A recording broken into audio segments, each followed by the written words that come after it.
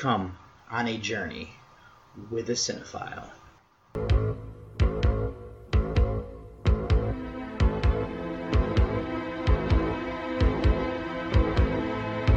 Wake up, sucker. We're thieves and we're bad guys. That's exactly what we are.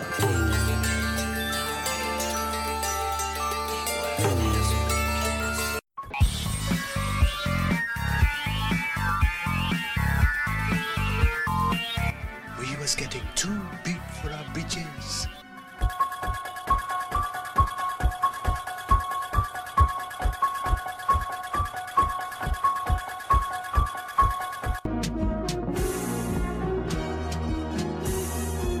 What an excellent day for an exorcism.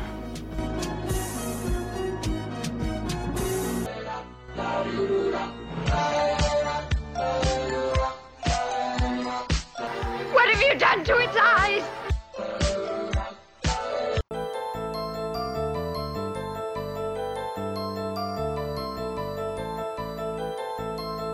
I said, I'm not gonna hurt you. I'm just gonna bash your brains in.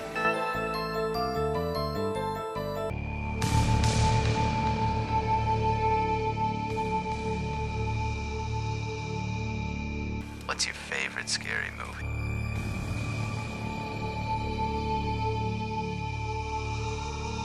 Biddy well, little brother. Biddy well.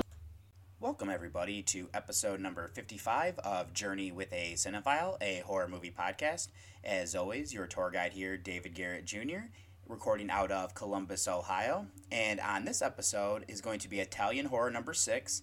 My second feature review is going to be from Italy of Tale of Tales. And then what I ended up pairing up with it is a film, I believe, from South Korea that is from this year of Monstrum, as I felt like those kind of paired in a somewhat similar type of way. And then for mini reviews, I watched The Shining, Calvaire, Tusk, Dumplings, and Fatal Attraction. Now, I do know some of those, or the last one's not necessarily a horror film, so I don't go too deep into that one. And then, of course, I've actually watched The Shining not too long ago, so that's just another one that I kind of delve into. I just kind of give some, basic stuff there. But that is what I really kind of wanted to get you up to speed on. It's been a little bit more of a normal week. I didn't watch anything from 1960, but I'm going to end up doing 2 of those for the next episode as well. But I'll get into that here a little bit later. So I want to go ahead and do those. I'm going to get you over to a musical break before I get into those mini reviews. And I hope you enjoy coming on this journey with me.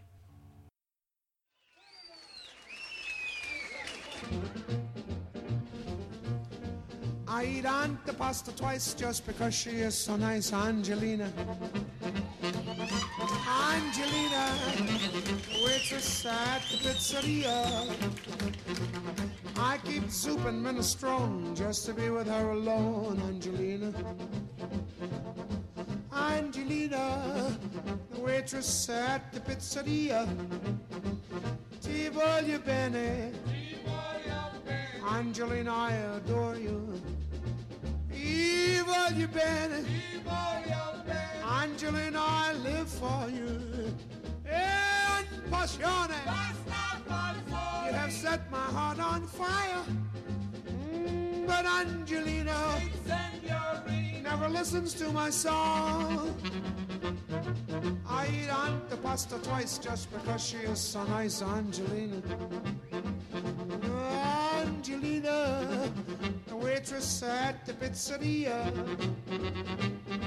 If she'll be my cara mia, then I'll join in matrimony with the girl who serves spumoni, and Angelina will be mine. C'è la luna, mezza mare, mamma mia, mi figlia mia, cutterara, mamma mia, pensaccia tu. Zitta d'ogni alla musicante, idde vai, idde viene, sembra lo strumento in mano te. Si ci pigliavano sì, lo strumento, figli mia. Oh mamma, zumba zumba baccola. Oh mamma, zumba zumba baccola. Oh mamma, zumba zumba baccola. Zumba zumba zumba zumba zumba baccola. C'è la luna, mezzo mare, mamma mia, mi maradare. mia, cucciarata, mamma mia, pensaccio tu. Se tu non ne pisciolo, e ti va, e ti viene sempre baccalà le monete. Se ci piglia a fantasia, baccalà le monete. Oh, mamma, mi va su, ma baccalà, oh, mamma, mi va su, ma baccalà, oh, mamma, mi va su, ma baccalà. Sì, su, ah, oh, mamma, su, ma baccalà. Oh, mamma, zumba, bacala. Really bop, really bop, really bop, really bop, rip, hop, hoop, himba, hooba, oba, oma, oma, oma, oma,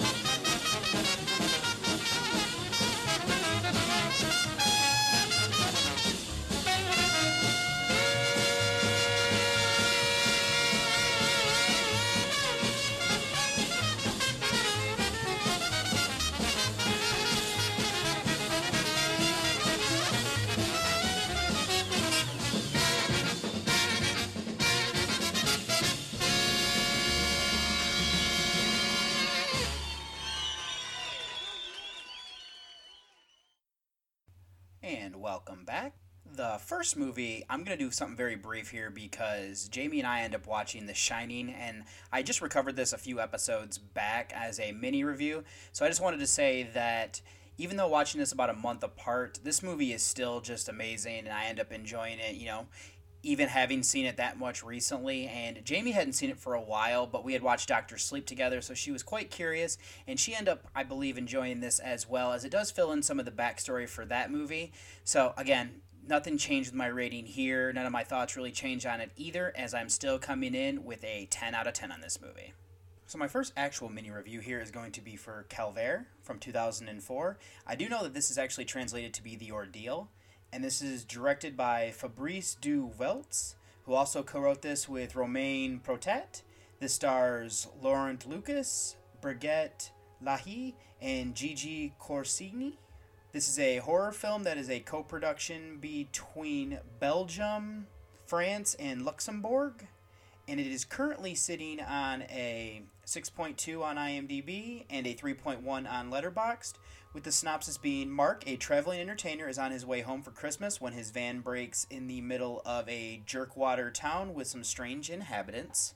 Now, this is another movie that I heard about a few years ago, but just had never gotten the chance to check it out. I knew that it fell somewhere in that French extreme movement. It just wasn't one of the big titles from there. Aside from that, I didn't know a whole lot actually about the movie, aside from what I heard from Duncan and the other hosts on the podcast Under the Stairs when they had it on for their Summer Challenge series episode. Now, the main character is Mark Stevens, portrayed by Lucas. Now, we get to see that he's kind of a smaller-time performer, but is pretty doing well and, is able to live off of this. Now, he's going to be going south. I thought it was to perform for another gig, but on his journey, it seems like he gets a bit lost, and it's foggy out where he sees a sign for the Bartel Inn. When he goes down this path through the woods, he ends up breaking down and meets a weird character by the name of Boris, who's portrayed by Jean-Luc Chocard. Now, this person's looking for their dog, and Mark decides that he's going to follow him to try to find this inn, but it doesn't seem like Boris is really registering the questions that he's being asked, and he ends up scolding Mark for talking when he's asked not to. He ends up coming up to the inn that is run by a man named Bartel, who is Jackie Bear-Rohrer, and then he allows him to stay there, and he said he's going to reach out to a mechanic to help fix his vehicle. The thing is, though, that this mechanic never seems to show up. Bartel tries to work on his vehicle himself, but it doesn't really seem to be, getting anywhere, and we actually see that he's doing some pretty nefarious things on top of that. Now, Mark is commanded by Bartell to not go into the village, and he agrees not to, and then in the woods he finds a quite disturbing situation here where he sees Robert Orton, portrayed by Philip Nahan, and his crew. Now, the longer that he stays out here, the more he starts to see that these people might not be, all that sane in their way that they're doing and acting about things. We see that Bartell breaks into Mark's van and steals some items, is what I was saying, that he, is doing some nefarious things. And this is just the beginning of a nightmare that Mark has to deal with Bartell and his odd neighbors. Now, that's where I'm going to leave my recap for this one. As I said, this one, I don't really necessarily think it should fall into the French extreme movement, because it's not as graphic as many of the other ones, but that's not to say this isn't disturbing, though. This movie is quite depressing, and that's a great way to describe it, and that's what I've heard other people say. The crux of this movie is that Bartell is depressed from his wife Gloria leaving him. His depression and isolation of where he lives has caused him to go mad. I can understand this, as I've been broken up with, and it's hard to deal with, but thankfully for me, I didn't live in the middle of nowhere like Bartell does. He isn't handling it well, so when Mark ends up at his place, he doesn't want him to leave and ends up projecting some inappropriate kind of thoughts and whatnot onto him. Now, there's another dimension here of Robert and his group of friends. I've actually read some interesting trivia, so I do want to see this movie again now to kind of see if that lines up there. But these characters are a lot like the people you'd get in, like, Deliverance, or those that live in America, that live far out in the middle of in the middle of nowhere, is that these people just kind of develop their own way of doing things, and what they kind of do would, in more civilized places, be considered to be horrible. It's just an interesting collision that happens at the climax of this movie. But this is really driven by the performance of Lucas. He is just interesting that we establish that he's not famous, but he does have a fan base in the area that he performs. He's pretty talented as well. I just feel horrible for him getting stranded like he is, and then seeing this ordeal that he goes through is rough. He plays that well, though, and then Bear Rohrer does a solid job as well. Much like Chocard, we know that there's just something off about them from the beginning, but you just don't realize the depths until things go on. I also like to see Nahan in this movie. He's such a great look for a villain, so he fits this role, and then the reveal with him as well as his crew by the end. So I said this isn't as graphic, but that's not to say that we don't get some disturbing things. From what I remember, most of the actual violence is done off screen or just kind of lightly what we see, but the aftermath, though, is really what kind of has the lasting effects. A lot of what's happening, though, is really psychological demeaning as opposed to physical. That's not to say that we don't get any of the latter, it's just not in the grand scheme of things. The psychological damage is much worse. I'd say that the effects that were done here are practically, which is always good for me. Outside of that, I think the cinematography is well done. I didn't realize this until reading more trivia, is that there really is no soundtrack to this outside of hearing Lucas sing a few times, and then there's also this creepy tune that is played on a piano briefly to lead us into the climax. I would have enjoyed hearing more of that, but what we do get is quite haunting. So I said, this is another one that I really braced myself, but it's not as traumatizing as I was actually expecting it to be. It has a much more subtle approach, which is why I don't necessarily know if it should fall in that French extreme movement. I still found this to be a good movie, though, overall, despite, kind of seeing what everybody goes through here. Now, I will warn you that I watched this in French with the English subtitles. There might be a dub version out there. I'm not entirely sure, but I just wanted to kind of drop that here. But my rating on this movie is going to be an 8 out of 10. And then I watched Tusk from 2014. This is written and directed by Kevin Smith. It stars Justin Long, Michael Parks, and Haley Joel Osment. This is a comedy, drama, horror film that is from Canada and the United States, and it is currently sitting on a 5.3 on IMDb and a 2.5 on Letterboxd, with the synopsis being a brash and arrogant podcaster gets more than what he bargained for when he travels to Canada to interview a mysterious recluse who has a rather disturbing fondness for walruses. Now, this is a movie that I do remember seeing the case when I was walking around a family video when it first came out. I didn't pick it up because it looked outrageous, and then when I got into listening to horror movie podcasts, they confirmed that was the case. It was one that I originally tossed out to Jamie to watch when I needed a body horror movie for October, but we ended up watching it after the fact as she likes Justin Long, so she kept throwing this out there as a possibility. Now, just to give a little bit more information here, we have Wallace Brighton, who is Long, and he has a successful podcast with Teddy Kraft, who is Osment. Now, they end up brutally making fun of people on their show, and so what ends up happening here is they end up seeing this video of this Kill Bill kid portrayed by Douglas Banks, and this video has gone viral online. So Wally is going to go up to Canada to interview him. Now, we get an interesting look at his life, though, periodically, as he met his girlfriend of Ali Leon, who is Genesis Rodriguez, when he was struggling. Now, they've been together ever since, but the fame has gone to his head.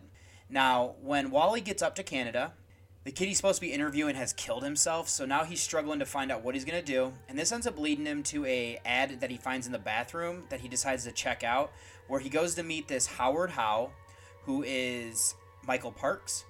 Now, he has a wealth of stories and is offering someone to live with him, help around the house, and he will share this as well as give them room and board.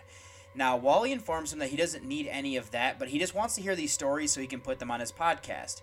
Now, Howard doesn't necessarily understand completely, but he still starts to tell him stories about when he was a cook on different ships throughout his life. Now, he also has made Wally some tea, but the more he drinks, the more tired he gets, and then he ends up waking up to find out that he is paralyzed and one of his legs has been amputated. Howard claims this is because he was bit by a brown recluse spider, but we see that there might actually be much more to this. Howard won't let him use a phone to call home, stating that there are no phones in the house and that his cell phone broke while they were trying to save him. But then we realize that Howard has much more terrifying secrets, one of which is that he has love of walruses, and one that saved him while he was in Siberia by the name of Mr. Tusk. Now, all the while, Allie is worried, and she knows that Wally is cheating on her. She does seek solace with Teddy, and he hates how his friend treats her. Now, they do get a voicemail that tells them where that he's been taken and everything like that, so they go looking for him, and this also brings them into a very weird interaction with a guy named Guy Lapointe, and I won't share who that actor is, but they must get up there before it is too late. Now, that's where I'm going to stop my recap here. And I just kind of want to start off here that apparently writer-director of Kevin Smith came up with this idea while doing his podcast. And I guess that they were kind of going through some of the plot points and, writing the screenplay or something like that, because we do get to hear some of the recordings during the credits on this movie. Now, to break it down, we have Wally. He's a guy that, from what we learn, is that he was really nice when he was a struggling comedian, but then he's become famous by mocking people, and he's taken on that persona in his personal life. He's a real jerk, and I think he does a great job at establishing that. What is interesting, though, is that I don't feel bad for him necessarily when bad things start to happen due to his attitude and just how he treats people. What I do want to give credit to, though, is Long, how he plays his character. He's usually this awkward, nice guy, so I love seeing him play this jerk here. And then on the other side, we have Howard. He's our monster here for what he does to Wally. He's definitely worse than him for the things that he does.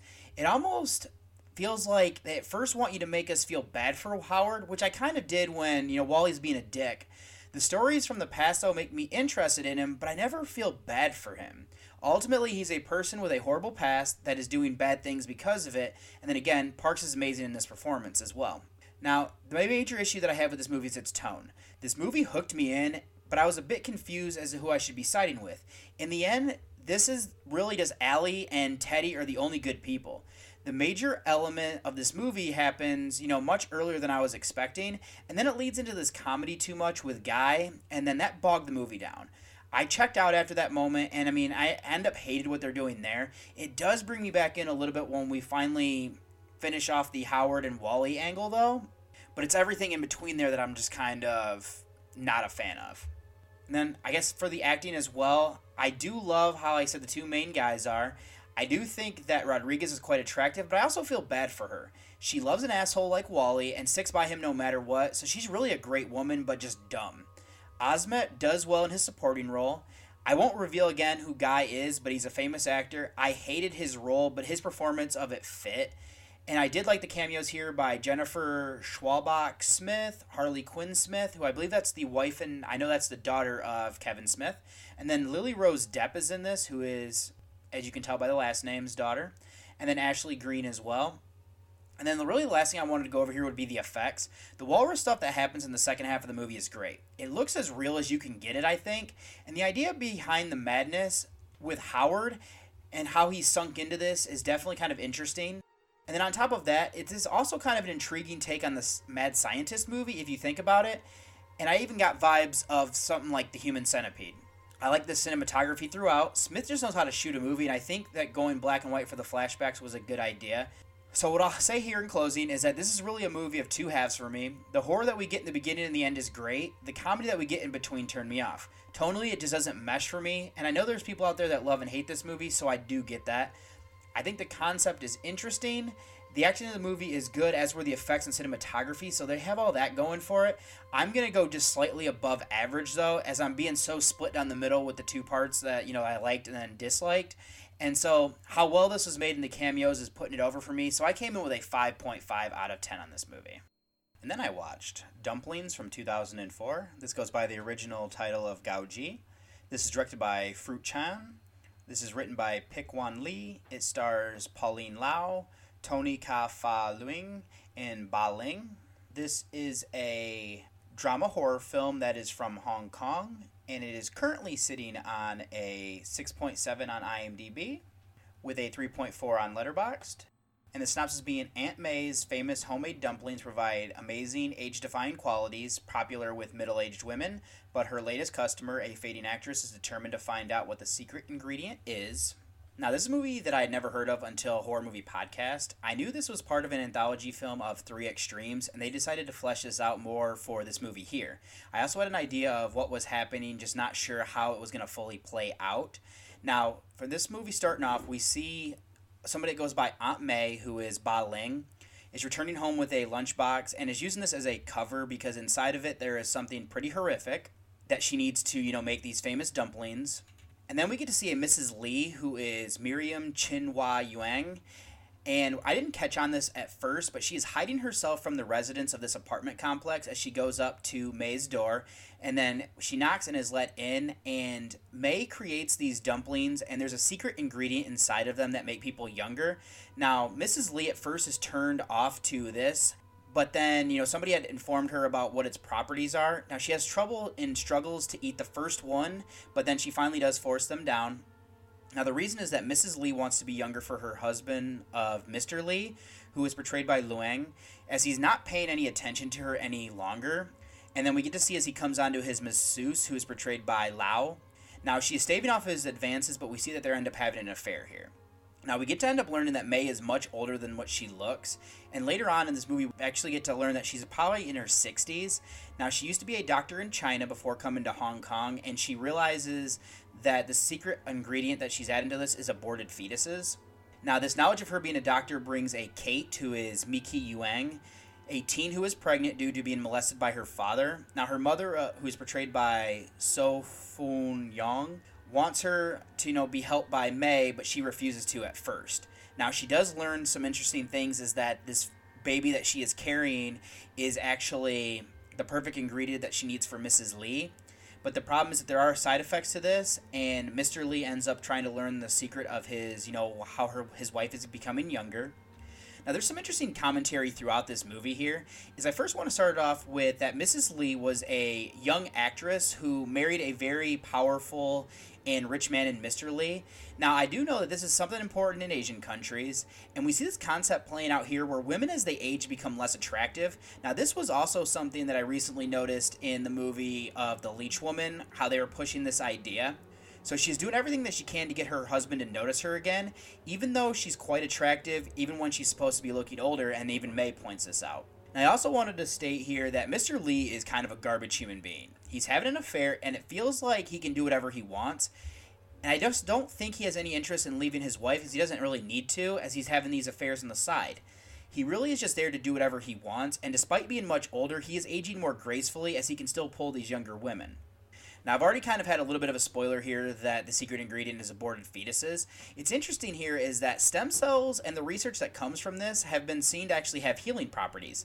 That makes this intriguing here. This movie does seem to be pushing this social commentary on this practice, and also falls in line with some conspiracy theorist fears that they are selling these fetuses to people.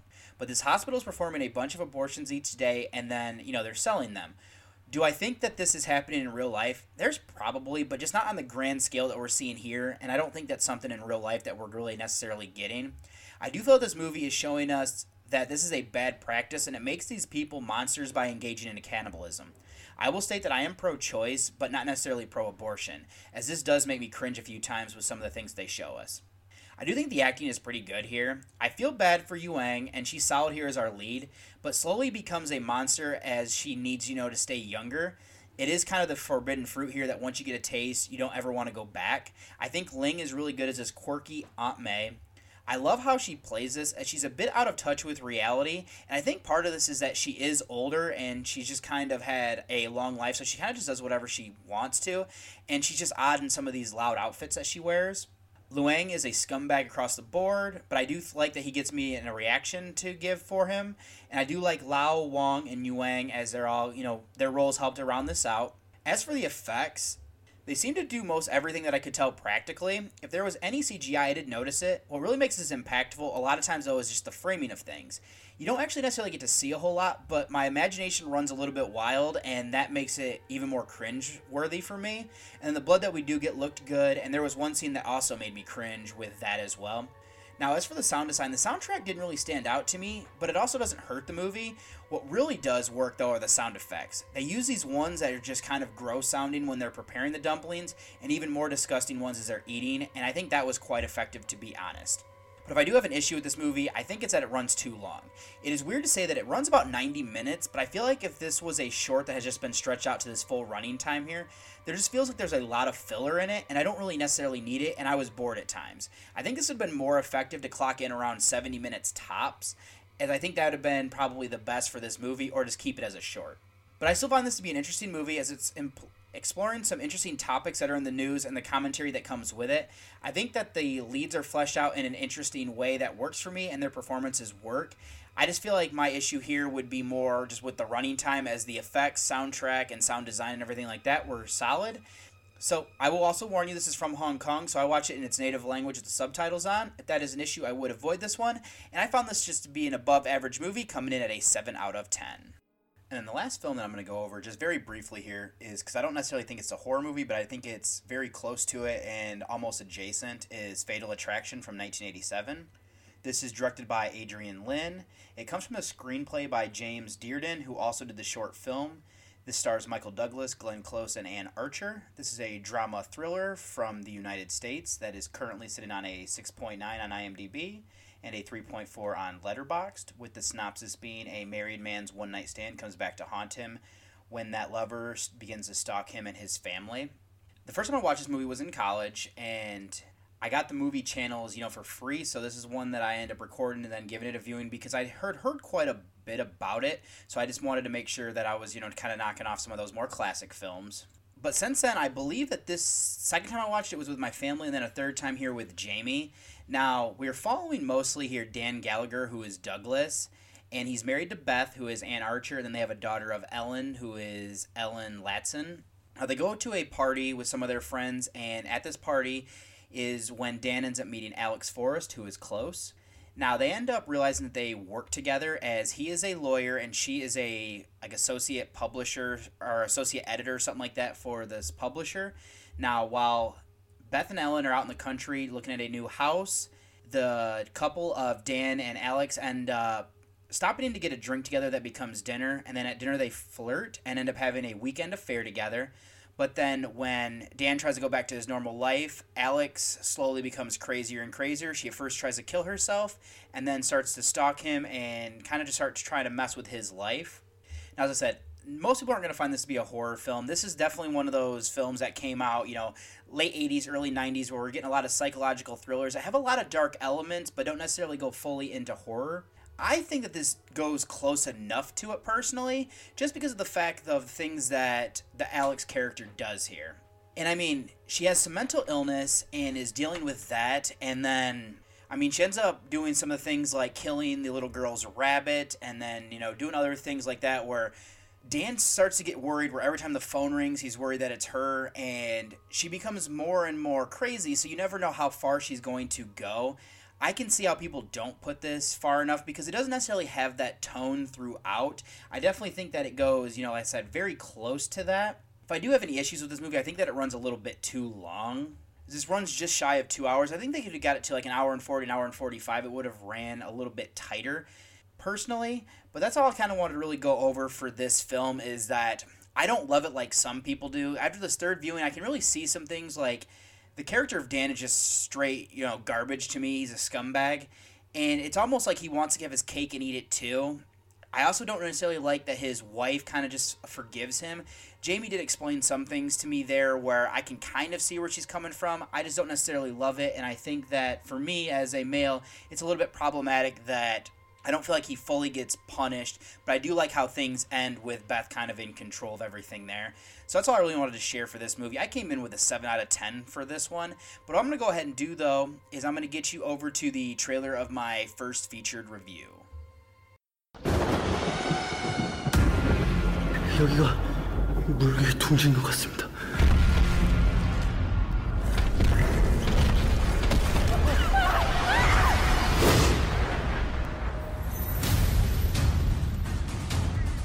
물개가 실로 있단 말이냐? 물개는 있습니다. 발톱 자국이나 진액을 발견하거든 속히 구하라.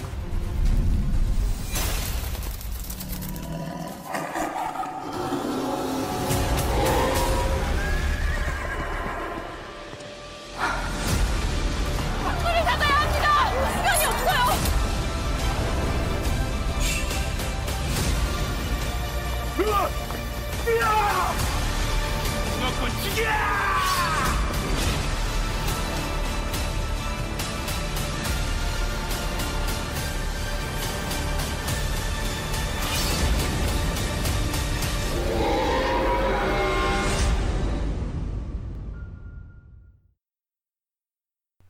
And for my first featured review here on this episode, I have Monstrum from 2018. This goes by the original title of Magul.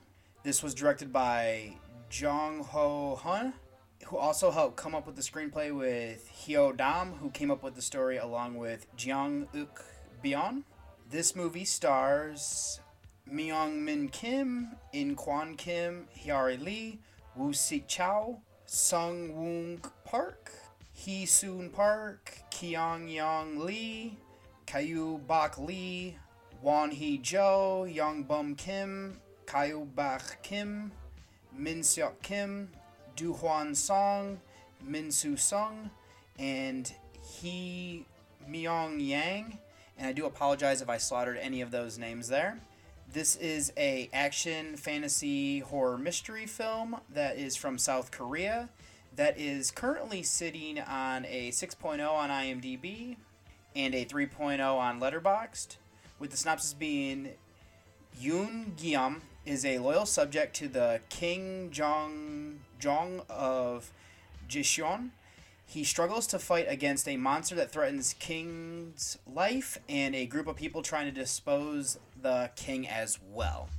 So this is another movie that hit Shudder as I felt like it was part of like a group, and I really like foreign films, especially ones from South Korea, and I'm also a fan of fantasy and historical type films as well, especially when they're incorporating, swords, monsters, and things to this effect.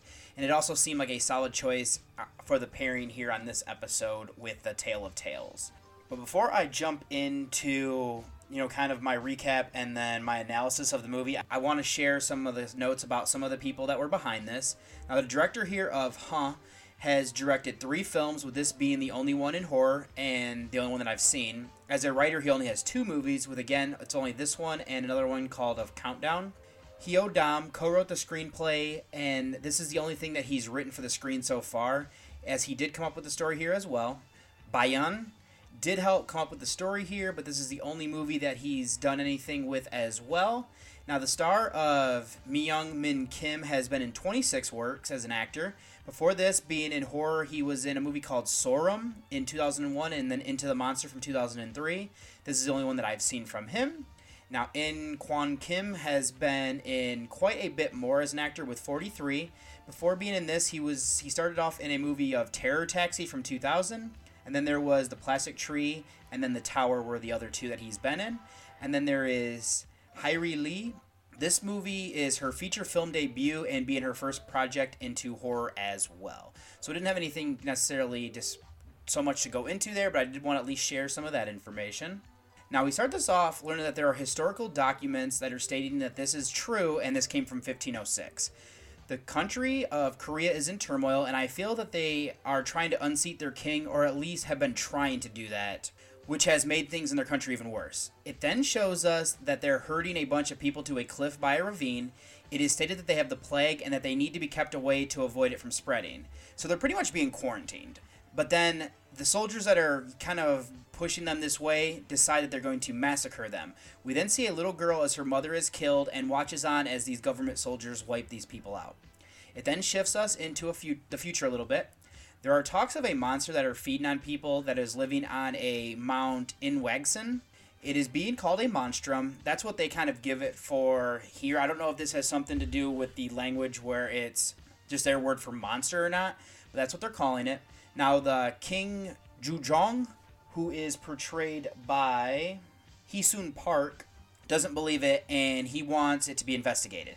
This causes him to send a government officer of Hyo, who is Chow, to go find this man by the name of Yoon, who is portrayed by Myung-Min Kim.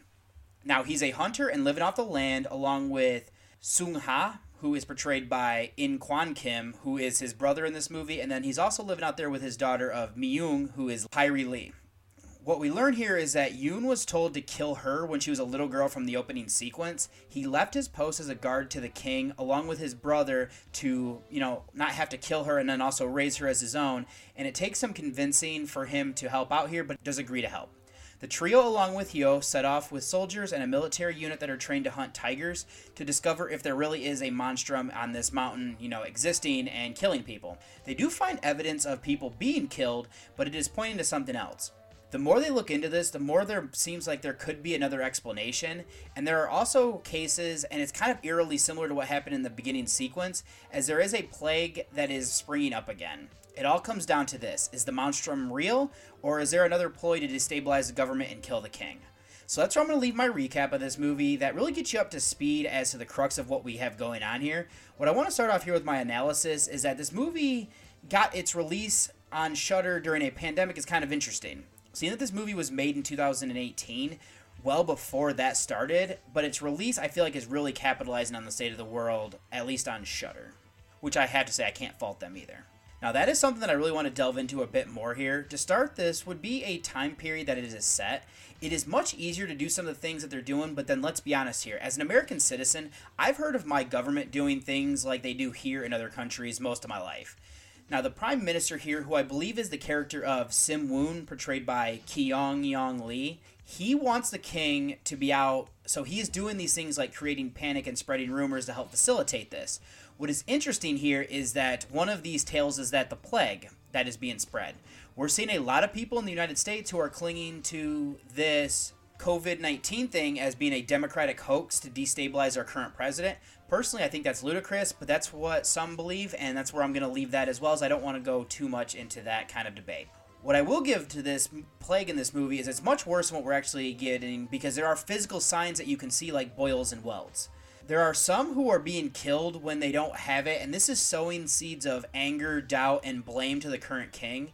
Now, there are rumors, again, of this monstrum as well. I'll be a brief spoiler here, is that there is something here in the movie, and it is correlated with the plague that it is spreading. I would have been fine even if it turned out that there not being one, or being something like this. It is interesting, though, is that earlier this year, I rewatched the movie of Brotherhood of the Wolf, and there are some definite correlations to this movie and with the stories here that are being spread, as well as just the main stories of both of these movies do kind of have a mirror and do have some things in common there. What I hadn't had the chance to do yet would be to fact check this movie if there really was something like this happening in South Korea during this time period.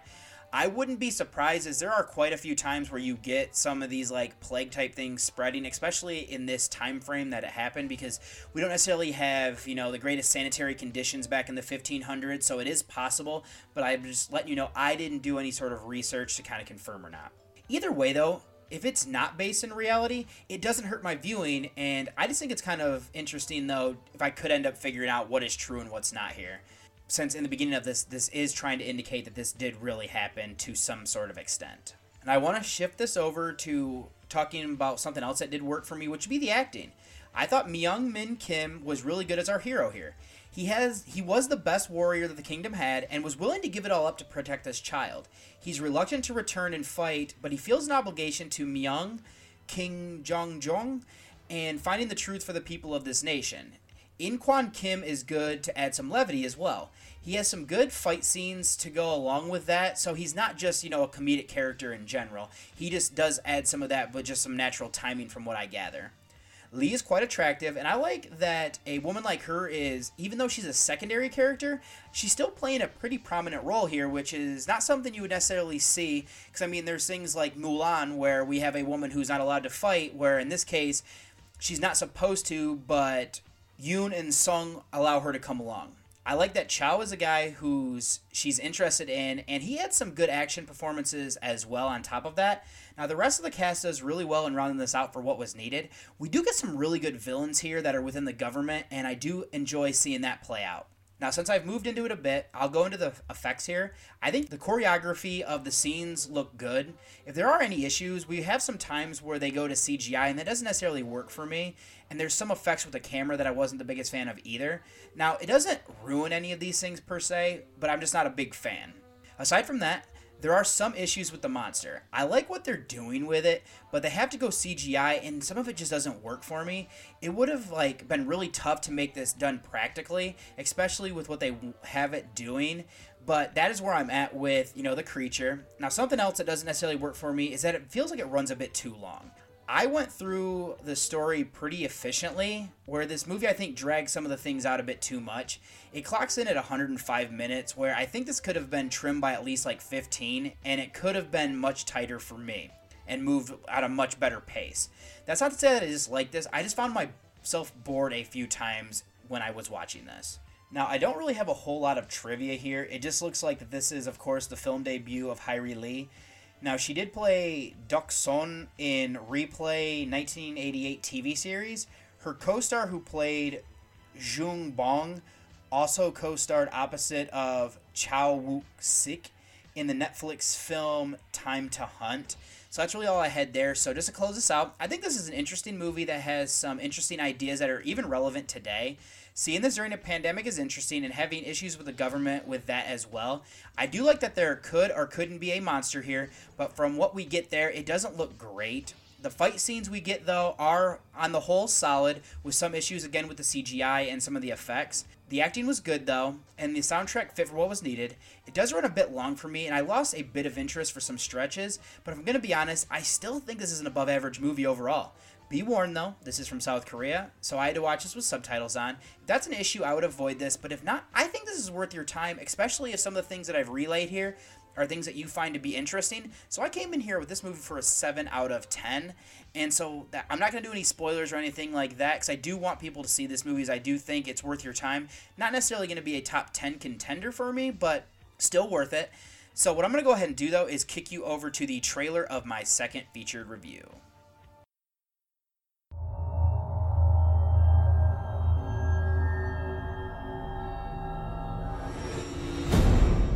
Every new life calls for a life to be lost. The equilibrium of the world must be maintained. Are you willing to accept the risk? I am prepared to die in order to feel life grow inside me. Hunt a sea monster. Cut out its heart. You will become pregnant. The husband of a princess can only be discovered through a tournament. What if I don't love him? You will. Where have you been hiding all this time? How old are you? Open up this door so I can see you. Show me what you promised.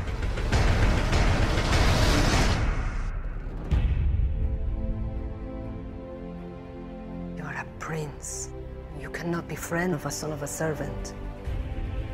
If I ever see you with him again, you will both regret it. We have to keep this a secret between you and me. I can't go back on my word! I'm nothing to you. No one has the right to question my will. I don't know what happened. I changed my skin, I don't know. You're so beautiful.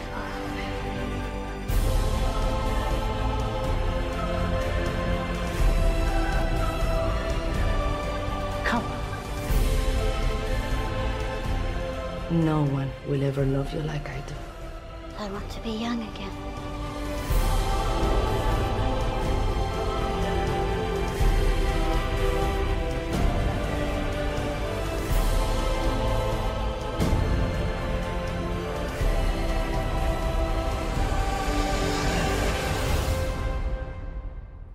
have no idea how much I wanted you.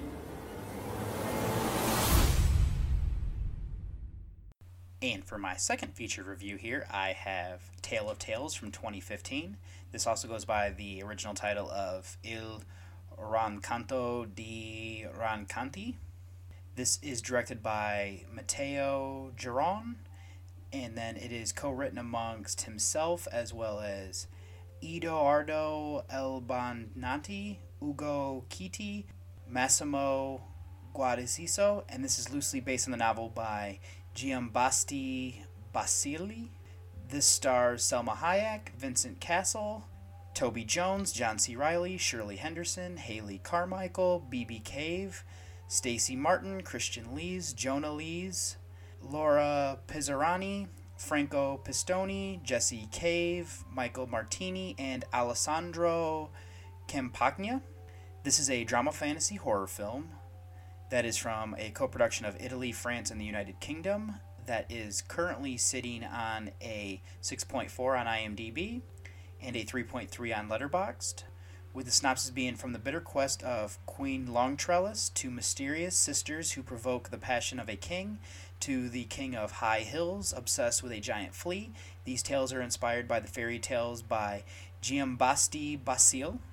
Now, this is a movie that, I'll be honest, I'd never heard of it, but it was on a list of horror films to check out that I had made. I don't really remember what podcast I would have heard it from, and it had been on a couple of them, I'm assuming. But it also popped up on Letterboxd as an Italian horror film that I hadn't seen, so I decided to watch it for Italian Horror Month, to check it out here. And then this is a type of anthology where we have 3 interconnected tales that are involving 3 different kings. And then before I kind of jump into my recap of the movie really quick, I just have some featured notes about some of the key players here. Now, the director of Giron has made 19 films. This is the only one that I've seen and the only one in the horror genre.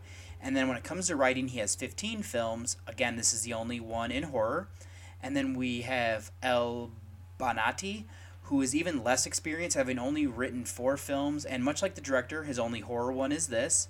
And then Chiti has 44 credits, and despite having done more works, this is the only one that is a horror film. In the same vein is Guadaso, with 33 writing credits, and then the only one being a horror one, much like his co-writers. And then for the writer of the novel, Basile, he has 5 movies that are based off of his works. Now, this is, again, loosely based off of his novel, but again, the only one that went into horror. Now, the horror genre, we do have a little bit more from the actors. Hayek has 78 acting credits at this time, and then before this movie, she had been in From Dusk Till Dawn, which I love, and The Faculty, which is also really good. And then outside of that, I've seen her in Savages, Wild Wild West, and Dogma, along with her voice in the movie of Puss in Boots. And then Castle has 88 acting credits. His first in horror was an intriguing movie called The Crimson Rivers, which I saw a few years ago, which I ended up liking. He followed that up with Brotherhood of the Wolf, which I've watched quite a few times, including earlier this year for the Summer Challenge series over on the podcast Under the Stairs, and I do enjoy that movie. And then he was in a movie called Satan, this movie, and then Underwater from this year. And he was also in The Black Swan and Irreversible, which might not technically be horror, but is definitely adjacent. Then there's Toby Jones. He has been in 118 titles. His first in horror was The Mist, which I really like, As Much as You Can. And then The Right, which I thought was okay. And then he was in a movie called Red Lights, which I've heard of but never seen, as well as he was in Berberian Sound Studio, which I haven't yet seen, but that's one that's on my short list for sure. This movie, and then one called Morgan, which I had never heard of. Now, he's an actor that I really quite enjoy when his name pops up, because I think he's quite talented, as I've seen him in a lot of more mainstream things where I think he does an excellent job in those. Now, to get into this movie, we start off following what appears to be a clown. There are others that, are made up to look like him, and it looks almost like a traveling circus, and we see that they're there to perform for the king and queen of Longtrellis, which is Hayek and Riley. Now, he is enjoying what they're doing, but the queen not so much. She leaves in anger when she discovers that one of the performers is pregnant, and then we learn that she cannot conceive a child, or if she's able to conceive, she cannot carry it to full term, so she's quite upset. Now, their fortunes change when a necromancer, who is Pistoni, tells them that there is a way. The king then goes to kill a sea monster, but he dies in the process, and then from this beast, its heart is prepared by a virgin, which is Pizzarani, is the one that is selected, and then the queen must eat it, and then she will become with child. This virgin also becomes pregnant when she is breathing in the vapors. And then it is at this funeral procession for the King of Long Trellis that we get to meet our other kings. Now, there's the King of Strongcliff, who is Castle, who we get to see kind of gives into the lusts of the flesh. And then there is also the King of High Hills, who is Jones, who has a daughter with him. Now, from there, the movie takes us 16 years into the future. The Queen of Long Trellis has a son of Elias, who is Christian Lees. And I should also point out here, he's albino. He has befriended Jonah, who is portrayed by his actual twin brother in real life of Jonah Lees, who looks exactly like him. The Queen forbids the two from being friends and threatens to send the commoner away if they do not heed her warnings. The two are connected, though, much more than she realizes. Then there's the King of Strongcliff, who continues to live his life of debauchery. He's entranced when he hears the singing of Dora, who is portrayed by Haley Carmichael. When he goes to see her, she refuses to open the door. The reason is that she's actually old and quite ugly. She lives with her sister of Ima, who is portrayed by Shirley Henderson. They come up with a way of staving off the king, but in the end, he's going to want to see the woman with the beautiful singing voice. She isn't what he's expecting, though, and Ima doesn't, really want it going too far.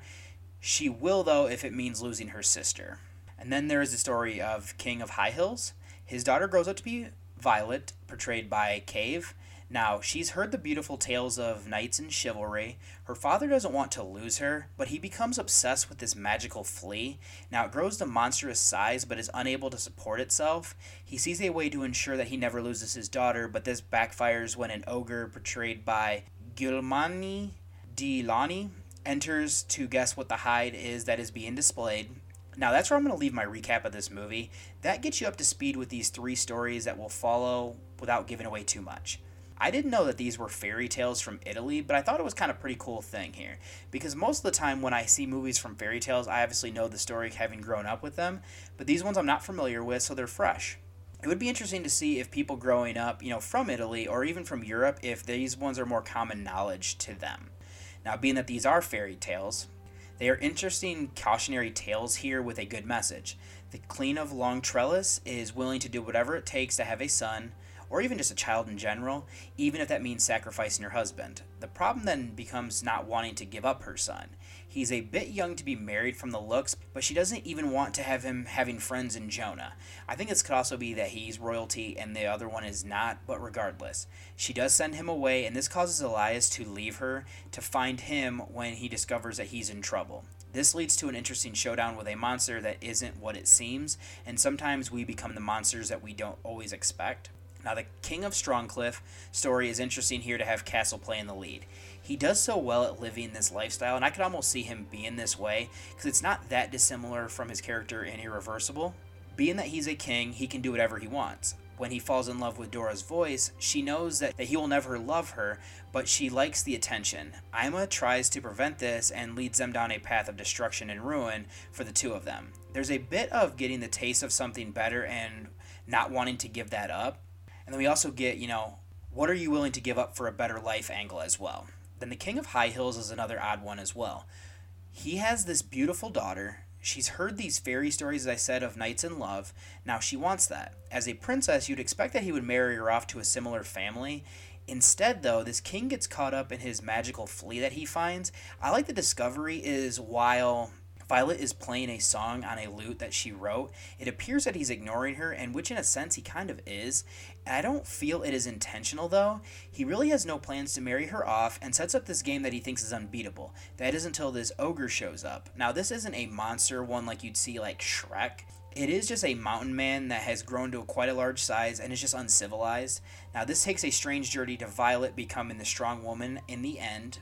Now, where I think I'll go next is the acting. We have some heavy hitters here for sure with Hayek, Castle, Jones, and Riley. They're all really good in their performances, but despite them being the stars technically of the movie, I'd actually really say more of Henderson, Carmichael, Cave, and the Lees brothers are the true stars of this. I really like Henderson as Ima. She wants to live her life, but Carmichael messes things up with the king showing interest in her. They both get punishments in much different forms, but they both kind of work in an interesting different types of ways. Cave really was good here as well as Violet. I think she has some of the best growth and where she ends up. It is really showing her losing her naivety and coming of age, which I do kind of like to see that play out here with this woman and what she has to go through. I'd say aside from that, the rest of the cast rounded this out for what was needed. And then also what I thought was good were the effects of the movie. This is visually stunning. I do have to give a lot of credit for the set pieces that they have here. They really did look amazing, and it feels like we're in this fictional world that it is set. There are practical effects here which are also good. The giant flea and the sea monster would fall into this. Now there is some CGI which I thought for both of them, but it sounds like from just reading something, it's really just with the flea that didn't look great. It isn't overly important, and it's such a small part of the movie, so I'm not going to hold it against it at all. And then the costumes and everything were on point and makes it all come to life as well. So if I do have any issues here, it's with this movie, though. It would definitely be that it runs too long. We're clocking in here at 134 minutes, and it does make sense to run a bit longer, as we do have to introduce 3 stories, give us a crux of what will be the downfall, and then having it end as the tales like these tend to do. I did find myself bored, though, near the end of the second act, going into the third. It does bring me back in, though, and I think that there's some fat that could have been trimmed, though, in my opinion. So before I kind of close everything out here with my thoughts, I do have just a couple items of trivia that I wanted to share. This movie is based off the Pentamerone, which is The Tale of Tales or Entertainment for Little Ones, a collection of fairy tales by the 17th century poet and courtier of Basile. The scene with the King of Long Trellis fighting the aquatic dragon was supposed to be much more dynamic, but Jerome had to make some adjustments. For instance, the point of view shots of the king, because the dragon itself was an actual prop and not CGI, broke down while being shown to his son and his classmates during a break. When Violet strums her guitar and sings a song, her clothes, hair, guitar, and the overall appearance of the scene recreates very closely to a famous painting by Jean Vermeer, which is the guitar player, is the name of that painting. This is the first English-speaking film from Jerome. Elias and Jonah are played by real-life twins of Christian and Jonah Lees, respectively. This is the second time that Riley and Hayek have played a couple. The first was in the Cirque du Freak, The Vampire's Assistant from 2009. This story that Basile had wrote like the novel had contained 50 Neapolitan tales linked together by one frame story in a similar style to the Arabian Nights. This film adapts 3 of these stories with elements transplanted from several others, which is kind of cool. Like, I almost want to read now to see what might have been there. And so that's all I really wanted to share for trivia. So I found this movie to be interesting. We have a cautionary tale here that I wasn't necessarily familiar with, but it feels fantastical with some of the elements like the giant sea monsters, fleas growing to epic sizes, and even a witch threw in there as well. It does have social commentary that you can pull from, even though it is a period piece. I thought the acting was good, no real glaring issues with the effects, and the soundtrack fit for what was needed. Overall, I just have to say this is an above-average movie. It's one that I would be willing to check out again, not anytime soon just because of its length, but as of right now, I think it's lacking just a bit for me to go really higher than this at this time. So I'm going to come in at this time with a 7 out of 10 for this movie. And I'm not going to do any spoilers or anything here, so what I'm going to go ahead and do, though, is kick you over to one last musical break before I close out this show.